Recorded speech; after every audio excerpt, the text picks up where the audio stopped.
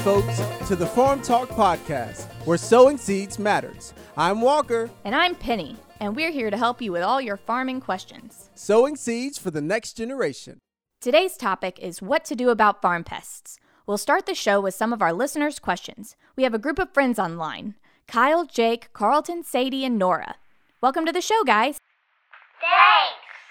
What is your question today, kids? My name is Nora. Well, we are all on speakerphone, but I'm through the short straw, so they made me spokesman today.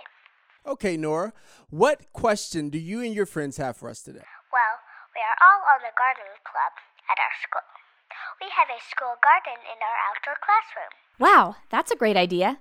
I bet the students learn a lot. We're proud of you all for participating in your school gardening project. Thank you. Yes, we learn a lot, but we are having a problem with pests in the garden.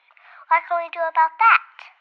Well, guys, that is a good question, and we are here to help. There are lots of products you can purchase that can help with the pest problem. And there are even some home remedies that may help too. For example, to control fungal growth on your plants, mix 2 tablespoons of baking soda into a gallon of water. Pour into a spray container and spray affected areas. Repeat this process every few days until a problem goes away. And for mites and other insect pests, mix 2 tablespoons of hot pepper sauce or cayenne pepper with a few drops of ivory soap into a quart of water. Let stand overnight, then stir and pour into a spray bottle and spray onto the plants. All of these pests remind me of what we learned in Sunday school. God sent plagues to the Egyptians because Pharaoh wouldn't let God's people go free. There were lots of pests in those plagues. Yeah, like frogs, gnats, and locusts. Wow, you all were listening in Sunday school class. Yeah, but the one that confused us was the angel of death. Yeah, and that was the sad part of the story. But that wasn't the end of the story. If you remember, God had warned his people to take the blood of a lamb and place it over the door frames of their houses. A plague of death passed through, destroying all the firstborn sons of the Egyptians and even their animals. But in the houses of God's people, who had covered their door frames with the lamb's blood, no one died.